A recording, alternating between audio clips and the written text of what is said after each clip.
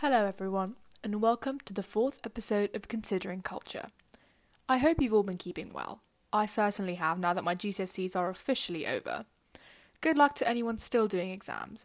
There is a light at the end of the tunnel, don't worry. For this half-term's episode, I had so many vague ideas floating around in my head, from the paradox of tolerance to whether kindness was an inherent part of human nature and not something taught. Finally, I decided to delve in deeper into a topic that has always held my interest: the relationship between celebrities and their fans. Anyone who's spoken to me even once knows of my love for K-pop, and it has always amazed me to see both teenagers and older adults turn into playground bullies to defend their favourite artists. I've always wondered how a seemingly innocent admiration for a celebrity could turn into frantic, almost cult-like behaviour. So this is what I'll explore in today's episode. Get comfortable and join me in exploring the somewhat insidious world of fame and celebrity worship.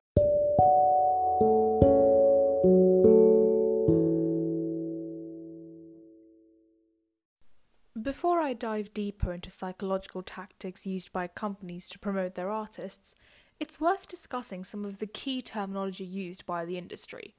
Artists such as BTS or Blackpink that you might be familiar with are actually referred to as idols. The dictionary defines the word idol as both a representation of a god used for worship, as well as a person or thing that is greatly admired, revered, and loved. Therefore, the fact that these performers are referred to as idols further creates an aura of grandeur and perfection around them, as if they are no longer human beings like you and I. When you start to place normal people, with flaws and imperfections as well as strengths, on a pedestal above everyone else and almost worship them, it should come as no surprise that unhealthy attachments and obsessions can and do form in fans towards their favourite artists. Our ape line evolved through a common ancestor over 19 million years ago, and the human line evolved from a branch around 5 to 7 million years ago, with the other branch leading to chimpanzees. You may be wondering what on earth our evolutionary history has to do with today's episode, and the answer is the differences between us and chimpanzees. Humans can maintain a group size of 150, compared with a maximum of 45 for chimpanzees. According to evolutionary psychologist Robin Dunbar, the reason for this is that humans have the capacity to reach 3 times as many social contacts for a given amount of social effort. Our incredible social capacity has also played a part in the development of things like religion. This desire to be known and to know, as well as foster relationships with others, is therefore what has created such an attachment between the K-pop industry's idols and its fans. Fandoms are created out of our need to construct a strong sense of identity, which includes who we are, what we want, and what we believe. In Sarajina and Shouten's paper from 2017, Resolving Identity Ambiguity Through Transcending Fandom, they explain that fans are able to create their self-identities because they support idols who have similar or admirable personalities, which affects fans' realization of their own identities. The K-pop industry simplifies this process, which is where I think Western artists differ. You might have heard of Justin Bieber fans being referred to as Beliebers, or One Direction fans being known as Directioners, but these are largely rare occurrences, only happening once the artist has reached massive levels of fame, enough to unite their fans under a single name. The K-pop industry is quite different, in that every single group announces an official fandom name soon after their debut, regardless of fame. If you've spent enough time on the internet, you probably already know that BTS fans are called ARMY and Blackpink fans are called Blinks, but this tradition of having fandom names extends beyond these two giant groups. Revolove, Once, Stay, Choice, S1 are just a few examples of names for fans of different K-pop groups. Some people might argue that in the grand scheme of things, a name given out to fans of a certain group doesn't mean much, but I disagree with this opinion. If you look at social media bios of fans of K-pop, the number one thing you are guaranteed to see is what fandom they are a part of. It's something that you never see with Western artists. Unless the account is a dedicated fan page uploading content relating to the artist, the average fan makes no effort to let the world know they are a fan of Ariana Grande. Each K-pop group also has a unique way to introduce themselves and a fan chant to scream during their performances. All of these elements combine to create a small society of sorts, dedicated to supporting and promoting their chosen idol. It is also why you see some people very clearly distinguish themselves as separate to this ecosystem. If your sense of identity is so overpowering, it can reduce your capacity to be open-minded, seek the truth, and be kind to others. This is why some fans choose not to refer to themselves as Revelovs or Onces or Stays, just as fans of Red Velvet, Twice, or Stray Kids. Whilst I do recognise some people want to distance themselves from a reputation associated with a particular fandom, I find it difficult to believe that it's possible to truly separate yourself from the group mentality and hive mind that is fostered in fandoms and by the K-pop industry.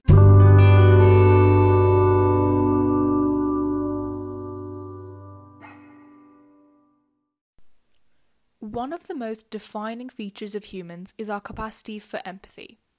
A University of Virginia study in 2013 strongly suggested that we are hardwired to empathize with others because we closely associate people we love, such as our friends and family, with ourselves. Our ability to put ourselves in each other's shoes is one that is used by the entertainment industry very easily, in a format you are probably familiar with: survival shows. The Voice, X Factor, and American Idol are all examples of shows with a simple premise. One lucky talented artists get money, fame, and everything in between. You get to see them progress through the rounds, get to know carefully selected tidbits of information from their personal life, which creates a veneer of authenticity around them, and support them throughout their endeavours beyond the show, if they manage to stay on. K-pop survival shows work in the same manner. The biggest shows have upwards of 90 trainees from a myriad of companies, competing to win the chance to have their big break and debut in a group, and the techniques used by producers to increase viewership work in the same way. You get to see the trainees behind the scenes working from dawn to dusk, as well as select information about their personal lives, chosen specifically to evoke feelings of awe and pity at how much they are willing to sacrifice for their dreams.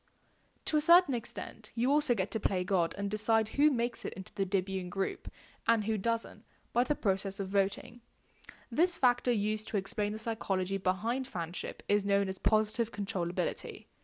Due to the unique business model of these idol groups, the culture surrounding it is also different because fans feel more empowered by voting to determine which idols will debut and be leaders of teams. All of these reasons so far explain how K-pop entertainment industries work to sell their artists and make a profit, using marketing strategies such as group names and fandom names to create communities that people can identify with and therefore spend money on to maintain. There is still, however, more to be said about cult-like fan behaviour. Most people who take part in survival shows by voting for their favourites, or people who choose to buy merchandise and let the world know who they stan, more about that word later, are far from obsessive. K-pop, however, has only recently broken global markets outside of Korea, so documentation about fan culture specifically addressed to it is limited. Interestingly, the most documentation about cult fandoms and their impact on humans is in sports. A study undertaken by Edward R. Hurt at Indiana University Bloomington on the psychological implications of sports fandoms had some surprising findings. It claimed that the forming of sports teams reflects the importance of the role of coalition behaviour in societies. In layman's terms, that essentially means that being a superfan is about psychological safety and is deeper than winning or losing.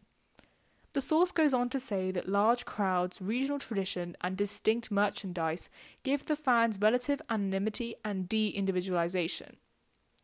All of this simply means that when someone becomes a superfan of a sport, they replace elements of their identity with a sports team. People become fans to fulfill one, if not all three, of our essential core needs, which are validation, pleasure, and excitement. The reason people can become cult fans so easily is that the psychology behind cult fanship is simply a reflection of our needs as humans. This also explains why most superfans tend to be teenagers. We are arguably the biggest demographic pursuing constant validation, pleasure, and excitement.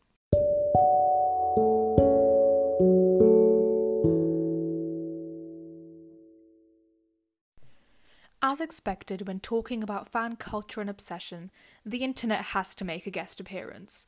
The prevalence of social media means it is easier than ever for fans to engage in online activities such as watching idols' videos and commenting on their performances.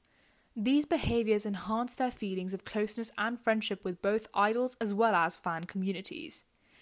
An important aspect of being part of a fandom is the concept of social capital. Whilst doing my research for this podcast, I realised that trying to explain the concept of social capital is nearly impossible, considering it's so ingrained in our behaviour and society that explaining it will make it sound very alien, so I'll try my best. In essence, social capital is the connection and network between people and the value that arises from it, which can be used to help individuals succeed in life. On an individual level, examples of social capital can include opening a door for someone, returning a lost item to a stranger, and just any other beneficial interaction between people that isn't dependent on them knowing each other. It allows modern economies to function efficiently. Coming back to the topic of fan culture, fans acquire social capital when they join fan communities, which keeps them integrated in society and helps them gain a sense of belonging. This process includes exchanging and generating information about the idols, which is made much quicker due to the internet, where you can easily read and write comments about idols on their performance videos and reality show appearances.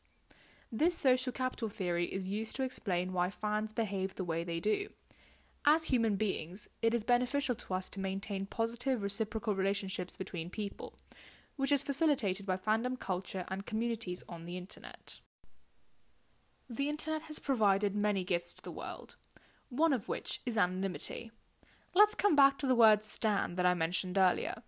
The word comes from an Eminem song of the same name about a superfan called Stan who writes creepy letters to his favourite rapper. Whilst the word can be used to mean someone who is simply a dedicated fan of something, it still carries sinister connotations. A popular feature of stan behaviour can be the practice of doxing. This is where people perceive to be spreading negative or even opinions of disagreement towards a stan's favourite celebrity have sensitive information leaked to the public, such as their address. The internet provides anonymity to stan accounts, and a lack of enforcement of the law in this area means many feel they're able to tweet freely without consequence. This is the core of many issues that have sprung out of stan culture. This links back to the idea of self-identity. People become fans of idols and are attracted to them as they feel a sense of belonging and familiarity, as they can see themselves in the idols they are fans of. So when they inevitably make mistakes, as people do, and get rightfully criticised for it, stans jump to their rescue and drown out online hashtags with comments such as, "We love you, don't worry about the haters," resulting in anyone wanting an unbiased account of what said idol did, having to scroll through pages of unwavering love and support. Mistakes made are not a reason to send anyone death threats or unreasonable cyberbullying messages. However, it is important to hold others accountable for their wrongdoings and help them improve so that they don't repeat those actions. Because fans see themselves in their idols and put them on such a pedestal above the average person, it means they cannot bring themselves to criticise them for anything, even if it is at the expense of other people's feelings. This is a major issue I have with most fandom behaviour, and I have seen this in action many times whenever a celebrity gets accused of hateful rhetoric.